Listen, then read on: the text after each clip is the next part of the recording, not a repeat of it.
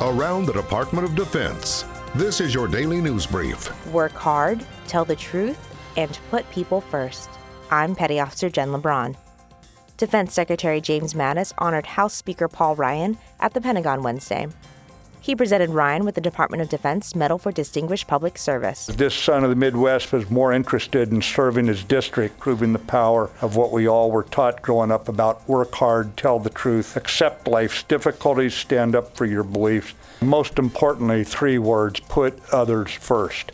He also recognized Ryan's role in ensuring the U.S. military is equipped and ready for the fight. You have done much more than just your Patriot's duty. It was much more than a little part.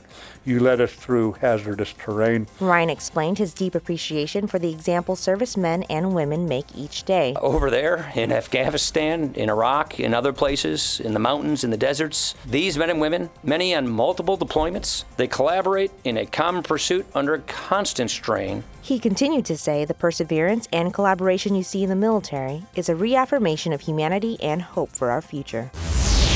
4 Swedish Air Force pilots received U.S. Air Medals yesterday, recognizing their actions that took place over 31 years ago.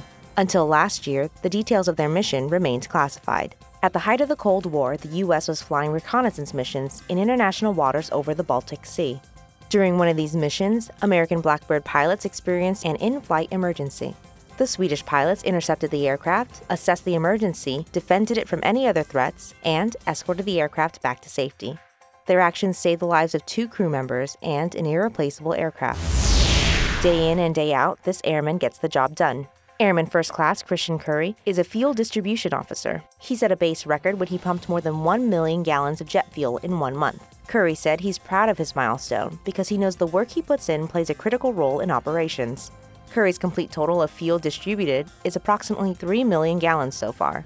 That's your DoD News Brief. I'm Petty Officer Jen LeBron. For more stories about your military, go to defense.gov.